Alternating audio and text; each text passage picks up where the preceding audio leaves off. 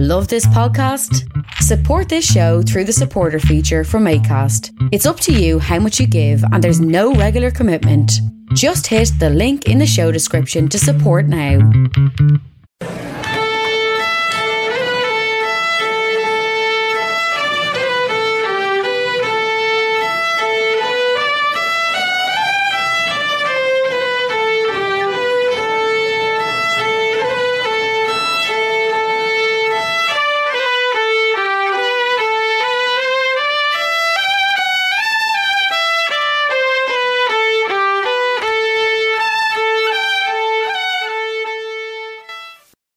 Well, how are you now, Scan? What's the crack? Hey. Great day for the washing. I'm going on the piss this weekend. I'd murder a bag of Kens. Happy out. No harm, no foul. Are you a doorboard or are you a ladyboard? Only a little doorboard. The bleeding hack ya. I'll bleeding reef ya. Fall and break your legs, don't come running to me. What a gee bag. You must be fibbing.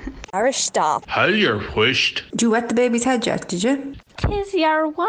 She's some bjore. Hello, how are you? What's the crack? What's the story? Conas Atatu. This is Tis Yourself and my name is Nicola Barton and I'm really, really delighted to have you here with me today. Now I'm currently recording in the kitchen and there are 2 dogs in the kitchen with me and 2 in the hall. So look, who knows how this is going to go. This could be chaotic or it could be fabulous. Who knows? In the background, the window's open, so you might hear a few little birdies singing as well, but a bit of nature and a bit of working from home life that I'm sure you can all relate to, especially if you have a dog or a cat. So Tis Yourself is my little podcast, and basically I talk to some interesting people about their lives, about their careers and everything in between. A lot of podcasts might have a set of questions. I only have one, and that is, how would people know you best?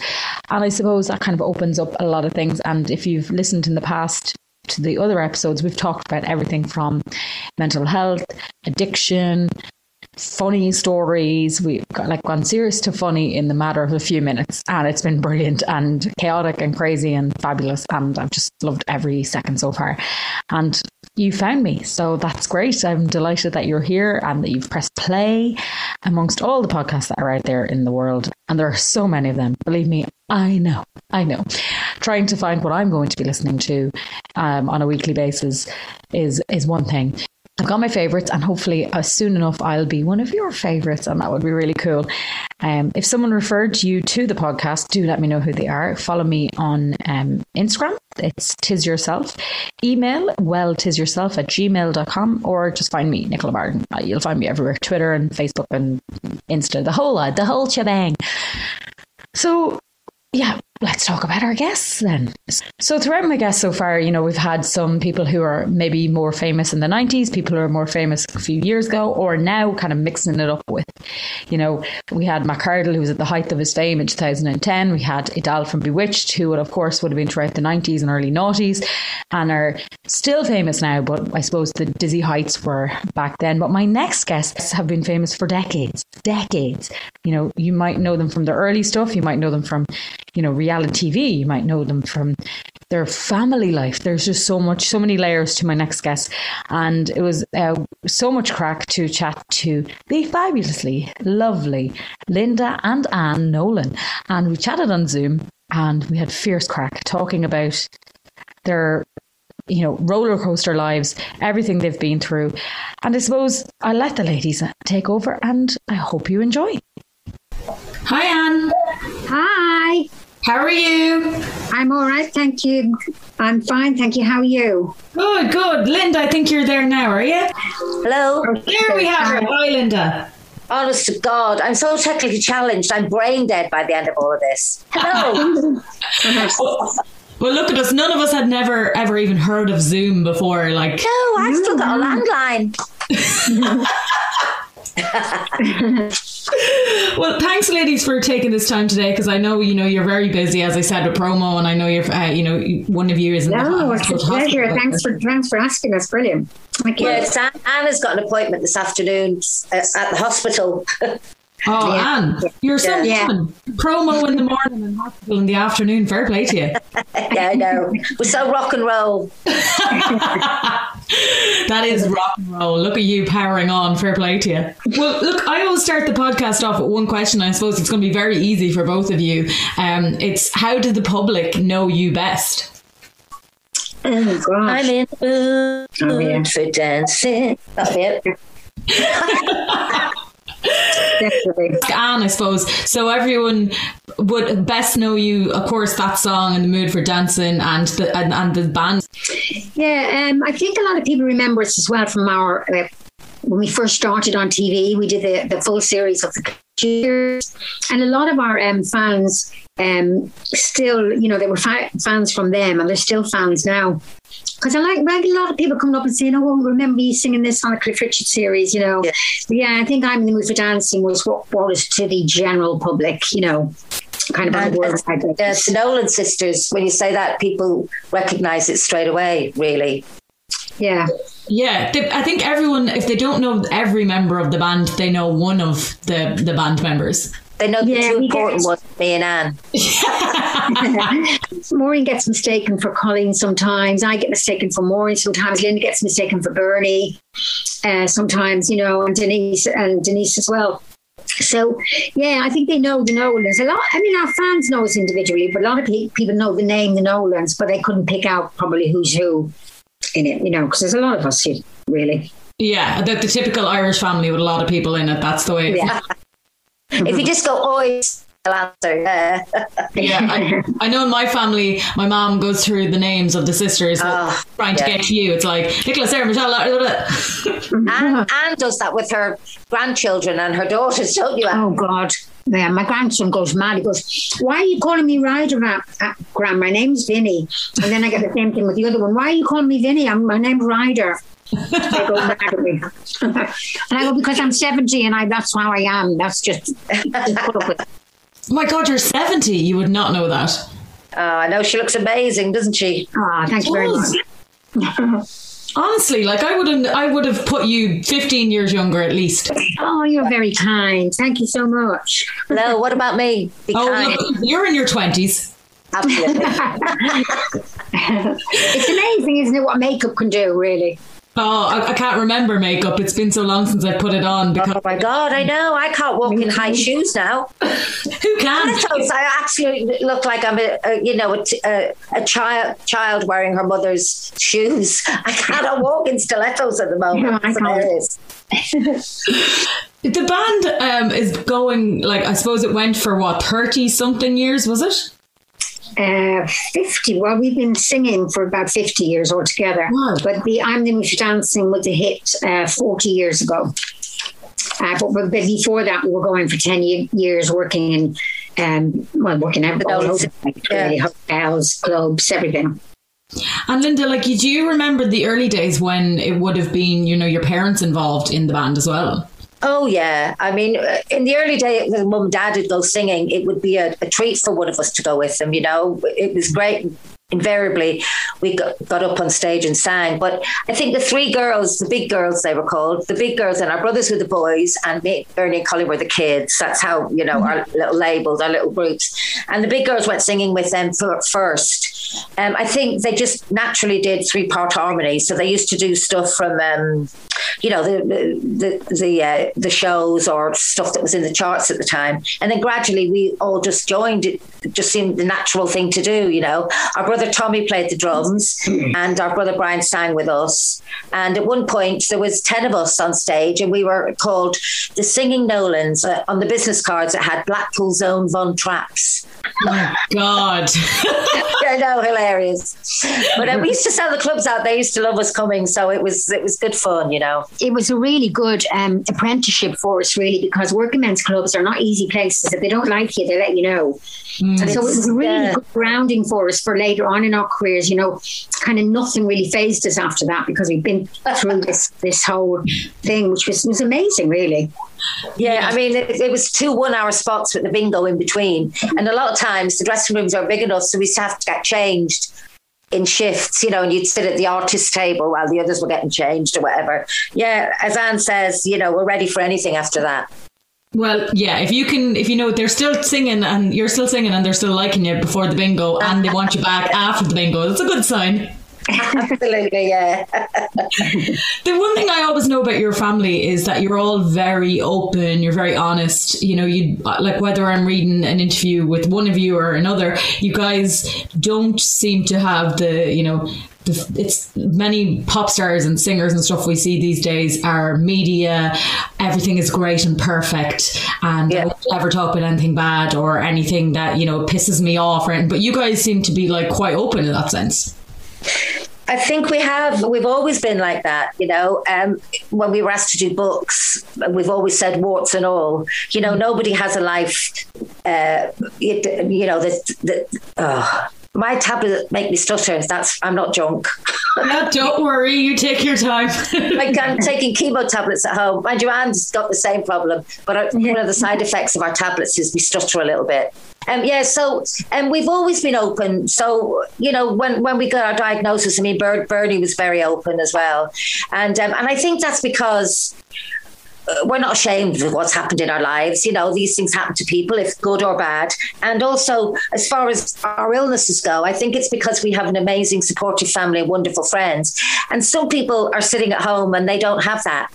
And I think about that because it can be a lonely journey, cancer, you know, especially at the moment with COVID. So, you know, me telling them that I was traumatized losing my hair and I was embarrassed about it, you know, and they might sit at home and go, oh my God, I feel exactly the same. And if that's the case, then it's done something good, the book, you know. I think, Anne, you were asked some questions, weren't you, by a friend?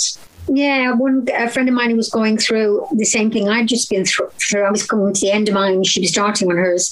And she said to me, does chemotherapy hurt? And I thought, gosh, I've never thought to ask that question or even tell somebody the answer to that. So I thought it was a really good question. And I said to her, no, it doesn't hurt, actually. You don't feel anything. The after effects are awful, but the actual administration of the chemotherapy is fine. You sit in a chair and they, you know, put it in, give it to you, really. Yeah. So and it can help anyone. It's good. Yeah, it was nice to be able to reassure her about that. That was a nice thing to do. Yeah. And like, do you look, you know, Anne, at the younger people and the way you guys, as you mentioned, you're so open and you're ready for questions and stuff, and you see younger singers who paint the perfect life on Instagram, and you know, you and your sisters are not like that. You know, you show as you say, the warts and all. Do you find that can't go on? That can't maintain that perfection, the Instagram perfection? I don't know. That's a difficult question, really, because, you know, some of these people do have perfect lives. Do you know what I mean? And the only way we can know it is what they're telling it, as you say.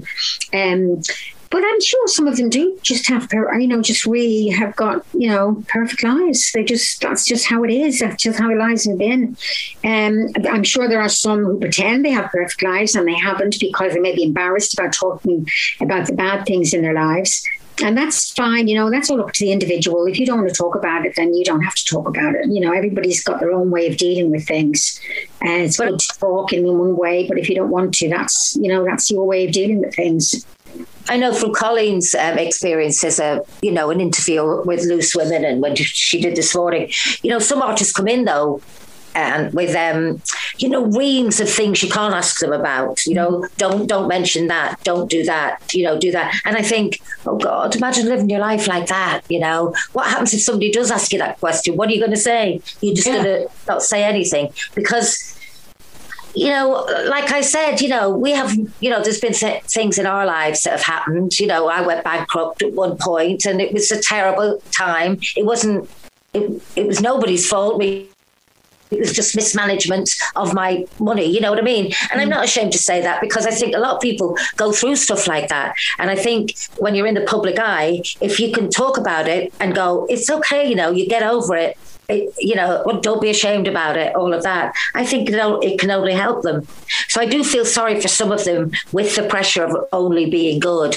When, you know, like, for example, One Direction, you know, young lads have made it. They're the world's biggest band. And I mean, we had that a little bit when we first started out, didn't we, Anne? As the Nolan sisters, when they tried to dress the same, and, you know, we'd go to shows all together. And it was, and that's, you know, a hard, I mean, when you've got 6 Catholic Irish sisters, you of course have a sweet image right from the beginning. And sometimes we found it a bit difficult in that, you know, Bernie smoked, I smoked eventually, you know, we had a drink, and it was, people would go, oh my God, do they drink? You know, it was really weird. So it's hard to live up to, that's the thing. Yeah, like you're kissing a boy or something and you're meant to be perceived as this perfect Catholic girl, and you're like, well. Absolutely, yeah, absolutely. It's that's insane, like an insane perfection that nobody can live up to, because it might work, as you say, now they might have the perfect life, but like something is going to go wrong. I mean, I really, really feel for people like, you know, Brittany, who when her perfect life fell apart, people were just there like vultures because they'd never known she had any troubles in her lives or suffer. You know, I talk about suffering with depression. I'm on antidepressants. They help me. They keep everything at a level. You know, they just help me cope with life better. And some people go, oh, don't tell the agent that, or don't tell so and so that. And you think, oh my God, why? It's, you know, it's an illness. It's a fact. I'm not going to go in to every venue that we go to and look for a strong beam or, you know, things like that. I suffer with depression and it can be handled. And again, if somebody out there thinks they've got depression, go and see your doctor. You know, they'll help you. I think the problem is that when you're in the public eye, like I remember when we first started being in the public eye, when we started being on TV, we weren't allowed to say that we had boyfriends, and I was engaged at the time. They told me not to mention it in interviews and stuff like that. And I think it's a perception that they think if your fans know these things, they're going to go off you, you know. And perhaps some of them will, you know, say, oh, you know, I don't like them anymore because they're doing this, because they're doing that.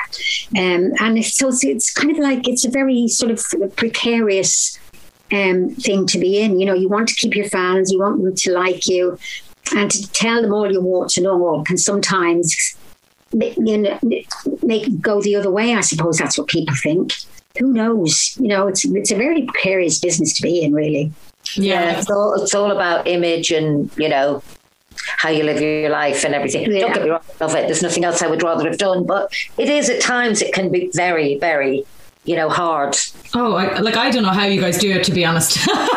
Like I live in a small town and everybody knows your business when you're from a small town, but I can't imagine everybody in the world knowing your business. But I suppose the way that you guys went about it like, I know obviously you were saying at the start there that, you know, you weren't allowed to say you had boyfriend stuff, but as you got older and, you know, found your voices and knew you were able to talk about it, I feel like you're more relatable because people know you've been through depression or know that you've had cancer or, you know that you went through a divorce or whatever. And they're like, oh, there's so much more. They're more like me than... They're normal. That's what they say to us. You know, when to see shopping in Tesco's, you know, oh my God, or any other reputable store.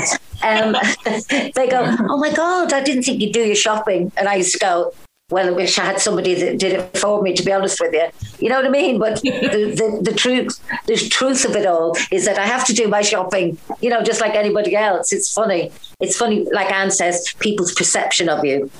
Yeah, they all have an idea of what you are. And I suppose the other side of it is people connect cancer, I suppose, with you guys, obviously enough, which is not as something that you'd like to be connected to, but it's something you're both going through at the moment.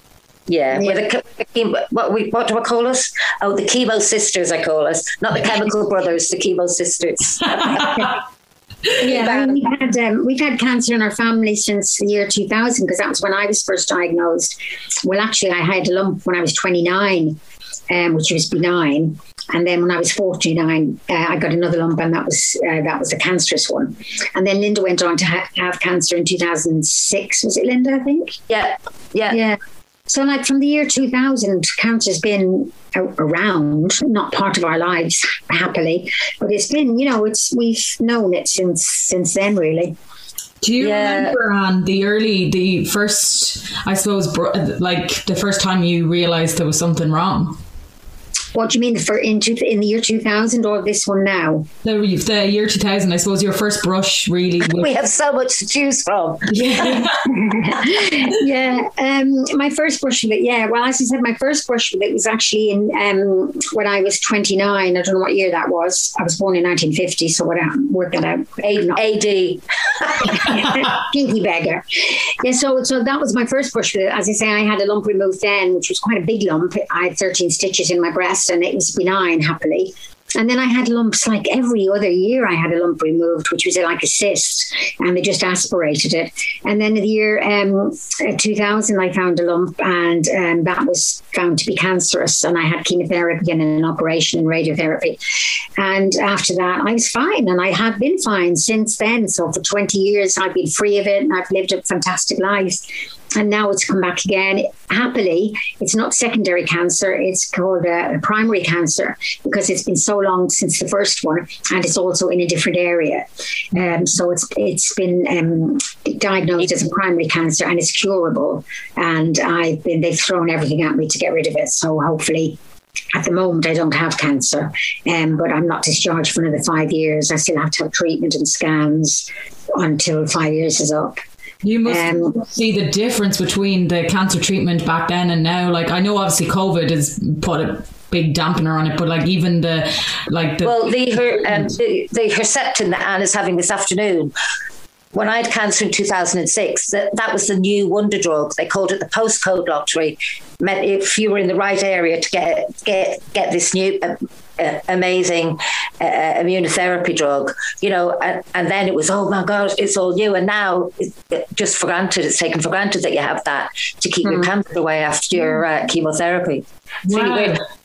I mean, when I was told in 2006, it was in Belfast, actually, at one of the hospitals there, because I had a long story anyway. I went there, they told me in between shows. And I remember, I was doing pantomime. It was the last 2 days of the pantomime, and I thought, we'd been for a biopsy and all of that. And then he said, can you come back at 5 o'clock, whatever? And we said, yes, we're doing 2 shows. So we went there at 5 o'clock, and he told me that I had breast cancer and that it was stage 3. It was, and I had to have a mastectomy, then chemotherapy, then radiotherapy.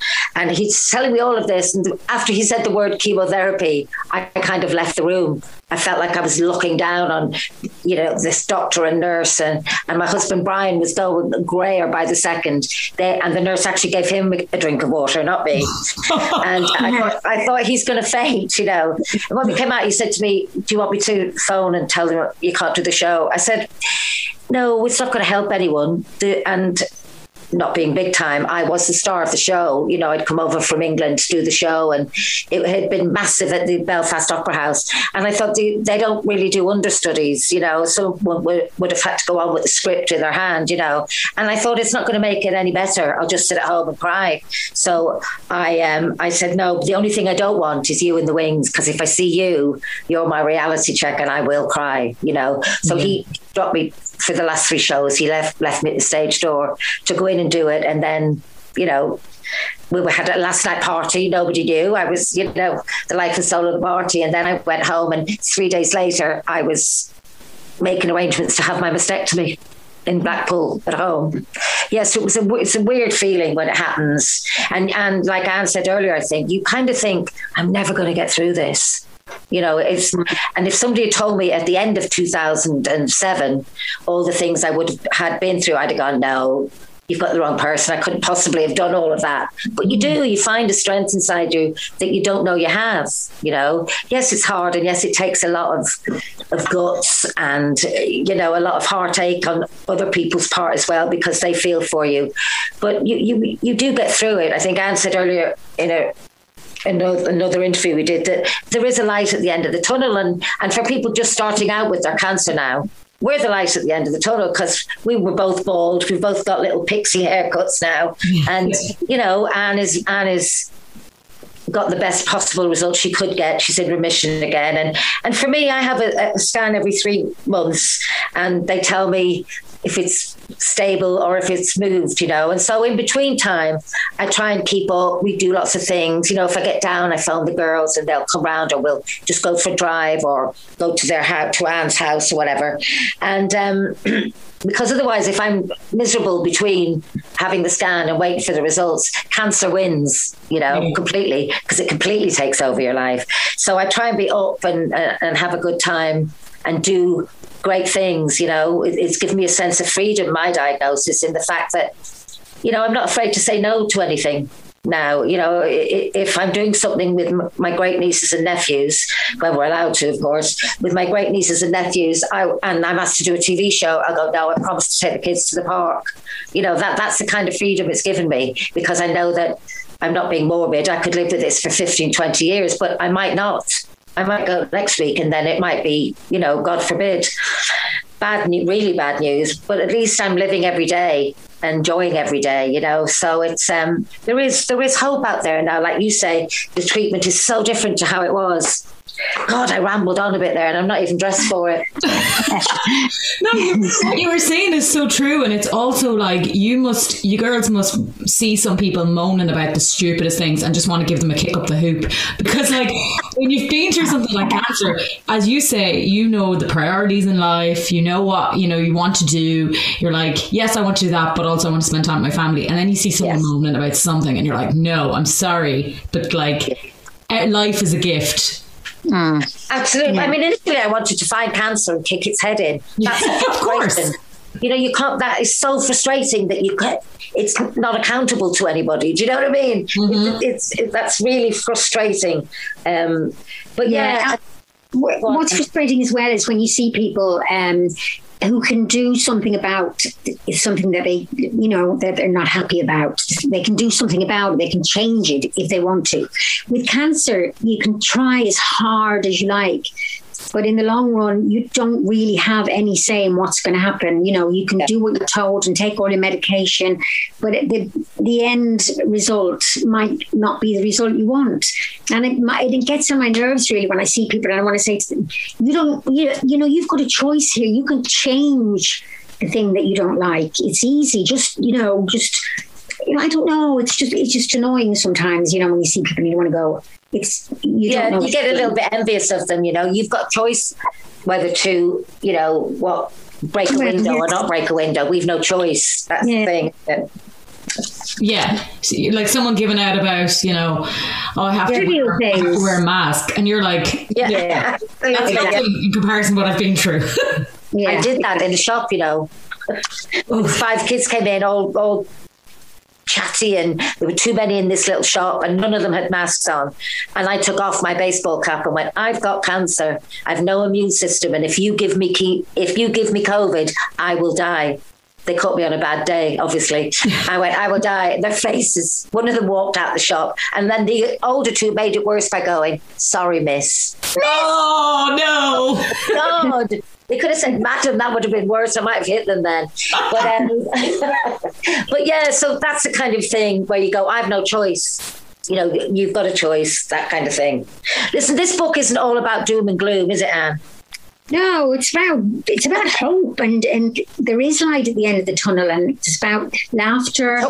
We talk about our lives though as well, not just cancer. Yeah, and it's to do with you can still laugh about things, all of that. It's hopeful. It's a hopeful book. That's how I put it. Like, I imagine you guys have serious crack together as sisters and as a family, because you seem to be remarkably close. Yeah.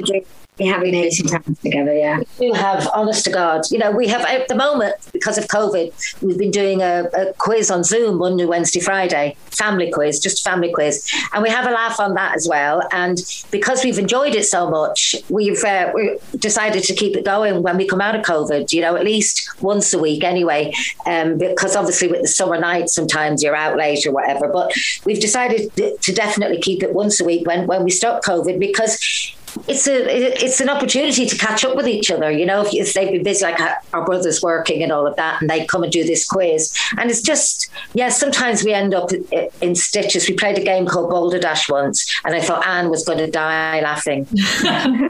He was the person in charge getting all these things in. And honest to God, we were just rolling around the floor, laughing at Anne, laughing at our answers. I think that's the thing with families, is though you find things that are funny that somebody from an outside might think, what the hell are they laughing at? Yeah, I think anyone who sits in my house wouldn't find the things that we find funny. No. Like, you've got a heap of sisters, everything. You've got your own inward jokes. Yeah, exactly. Yeah. So you mentioned the book has got a lot of hope and a lot of joy, as well as obviously your story and stuff. But even your story has hope in it and stuff like that. So does it go throughout your whole life, or is it a certain period? I can't remember. Does it? I talk about my divorce that I went through, which was a dreadful time for me, and Linda talks about the death of her husband and all of that, and how massively that affected her. Yeah. And we did talk about when we sang with them, didn't we, Anne? Sorry? Did we go back that far to Mum and Dad and when we sang with them and everything? No, not in this book, I don't think. No, I don't know, yeah. No, I think it's all related to our cancer, because when we had our first cancers, like Linda's husband was obviously there. My husband was around when I had my first cancer. So I think that's why we talk about them. So it's all related to our cancer story, really. And then your kids and all of that when they came along. Yeah. You see, you've just lived such remarkable lives that you're like, how can we cram this into a few pages? And then also, like, both of you telling stories. So yeah. Yes, I think they had to make a conscious decision to go from that time. Probably that's what they did. Yeah. And to actually it'd be a volume, wouldn't it? Yeah, otherwise we'd need a 10-book series. Like the Nolans, War and Peace. But do you, is there parts that you got emotional looking back at when you were kind of talking, Anne, as you mentioned there, going through like divorces and, all that kind of stuff. Was it parts that was kind of hard that you maybe thought, maybe I might leave this out? No, and I didn't ever think about leaving it out, because it was, it was very significant to what happened to me at the time. My divorce came at the end of my first cancer thing. My husband had a massive nervous breakdown, because whilst I was having my treatment, he was looking after my two daughters, trying to hold a job down, because I couldn't work, obviously. And he never let on to me that anything was going on, that he was having trouble paying bills, and that he was having trouble paying our mortgage. He kept it all to himself because I was ill.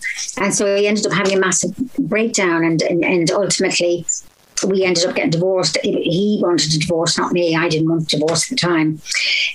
But, that's part of my life. It's a massive, massive part of my life. So, and it was around the time of my first cancer. So it was relative. It was right to talk about that as well. And I spoke about my husband, losing my husband, and I cried talking to her about that. Because it was, it still is, I miss him every day. And so, yeah, that was emotional. We're back to sounding like this book is a grey cloud of doom that will come over you as you're reading it. But, well,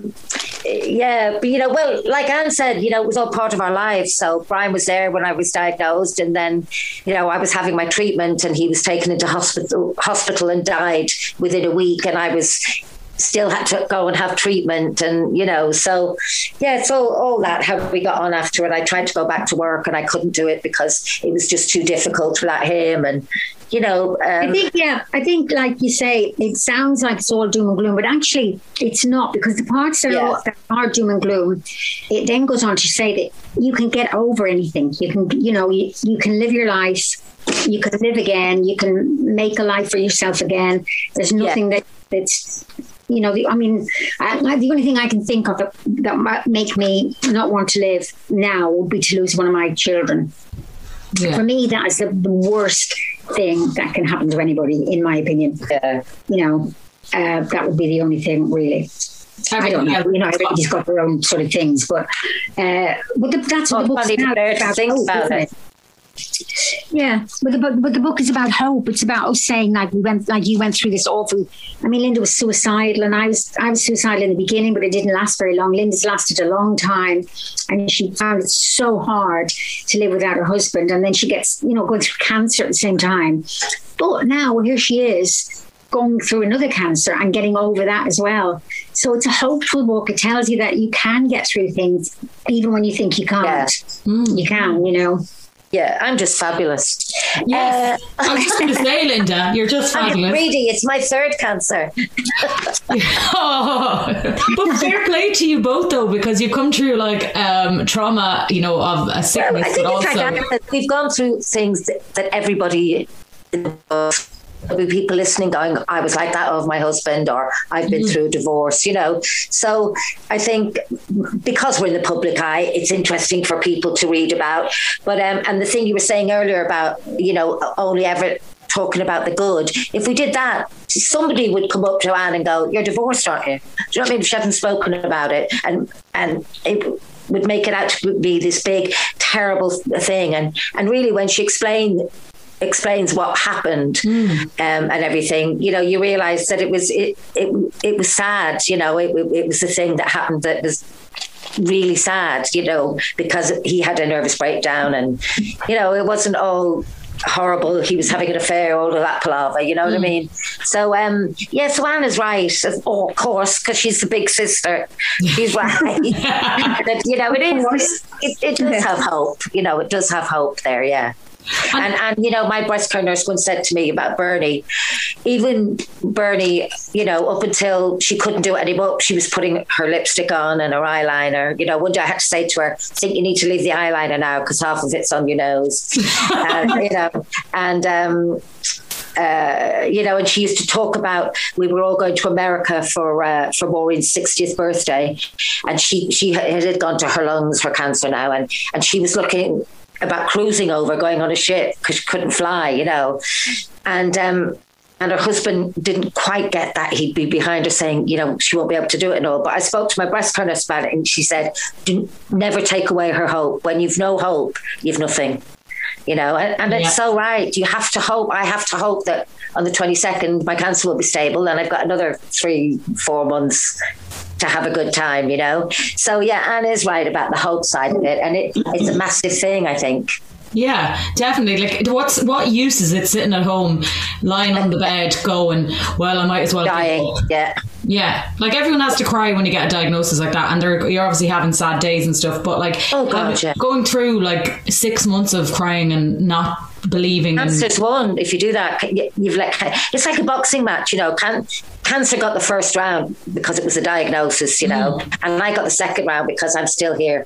And I'm going to get the third, fourth, and fifth. It's going to be a knockout. Yes, you're going to beat the crap out of it. I'll still be here going, round 57. No, this is it. This is the last time. Come on. Come on, yeah. Well, all right, I'll have a word. Both of you mentioned, obviously, with, having gone through the traumas of, divorce and with, losing your husband. How do you then start dating again when everybody knows who you are and knows your entire history of your life? So there's no mystery. You're kind of they can Google your age, or they can Google, Well, what happens is that your 3 other sisters, namely Anne, Maureen and Colleen, decide to put you on a dating app. And they try and find you someone. Now, Anne isn't worried at the moment. That's the thing foremost in her mind. But Maureen and Colleen have both met somebody on the dating app that I was on, and they've been talking to them for the last 3 or 4 months. Well, 6 months, isn't it? I think. And so, that's what happens. They make out they're trying to find you someone, and then they look after themselves. Sisters, you see? It's just like when they make you buy some dress in a shop and then they just rob it. So yeah, absolutely, yeah. When I first got divorced, my friends got me, on a blind date with a friend of theirs, and I just, oh God, it was awful. It was horrendous. He was a lovely bloke, but I was an absolute lunatic. It was the first time I'd ever been out with somebody. I've been with my husband 27 years, and I had no idea what I was supposed to do. And I just drank 2 glasses of wine, got absolutely sloshed. and talked like a lunatic all night. Honestly, he must have thought I was absolutely 15 again, don't you? Oh God! What am I going to wear? What will I say? What if he jumps on me at the end? Wants a kiss? Another one I went out with then. I had 4 dates all together during my time without my husband. And another one I went on, I said to him, before we even went out on the date, I said to him, at the end of the night when we get back, and you're not kissing me. He looked at me and said, I'd want to bloody kiss you anyway. That's where COVID is great, because you can go out on a date and then they can't kiss you at the end of the night. Yes. Yeah. COVID is helping people reject anyone that they don't want to kiss. Like, oh, sorry, can't. Yeah, exactly. Well, let me tell you were talking about things that make us laugh. We were hysterical doing this dating thing because they kept going, oh, he's nice, and I'd go no, and they'd swipe to the right, and I'd go, I didn't like, oh, he's nice, and I'd go, he's nice, and they'd swipe to the left and go, no, he's not nice enough. It was hilarious, really. It was really funny. Yeah. But, dating men and all of that. I mean, it is difficult to know what to put. You know, when you have to fill in your person details and all of that. So I put Linda Hudson, my married surname, and I put media and entertainment. I put as a job, But I think I did speak to a few people, just on the app, not in person, obviously, and they were lovely, and all of them had recognised. I suppose they Googled, you Google someone, don't you? I said to my niece, I'm talking to this guy. She said, what's his name? She phoned me back 10 minutes later and went, he's fine. He's got his own business and his own house. I went, oh, great. That's great. That was Anne's daughter, Amy. Thanks, Amy. I said, that's brilliant. She's like a little detective, being protective as well, Yeah. I think the problem with them, the problem with these sites are that somebody puts a picture on, but you've got no proof that is actually the person talking to. Do you know what I mean? They've got a picture on this gorgeous hunk, and then when you meet them, it's like they're not like that at all. Yeah. They look like a mole man or something. Yeah. It's all fun, isn't it? But part of me goes, do you know what? Somebody will come into my life and put the salt cellar in the wrong cupboard and I'll kill him. Or he'll sit in my chair. And I think, I'm not ready for somebody to come in and disrupt my life again. But, if you meet someone, I think, Anne, that's what you say, don't you, as well? Yeah. The only trouble is at the moment, of course, you're never going out. You're not meeting anyone, No. Yeah. I'm the same. I've no interest in those apps because I think you end up just talking to people for the sake of talking to them that you wouldn't probably. You become a friend, and you think, I don't need it. I'm not on here to get a friend, Yeah. I did up with someone who was in. We met in the park, and he was lovely, and it was when you could be outdoors still, one person, and he was, but I was like a 15-year-old getting ready, oh, I don't know what to wear, and should I do that, and what will I say? I hope I recognise him as in, are you so-and-so? And we met, and he was funny because he brought me a pork pie. He said, I brought you a pork pie because it's one of the best best places in the Northwest to have them, he said. And they're not as romantic as flowers, but they taste better.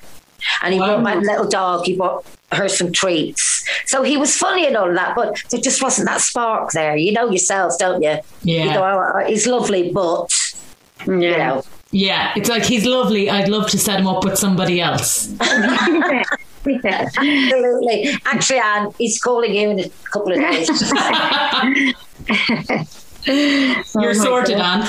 Thanks for that. Yeah, not. But all of those kind of talks are funny, aren't they? Girly talks, and messing about and all. And we talk a lot.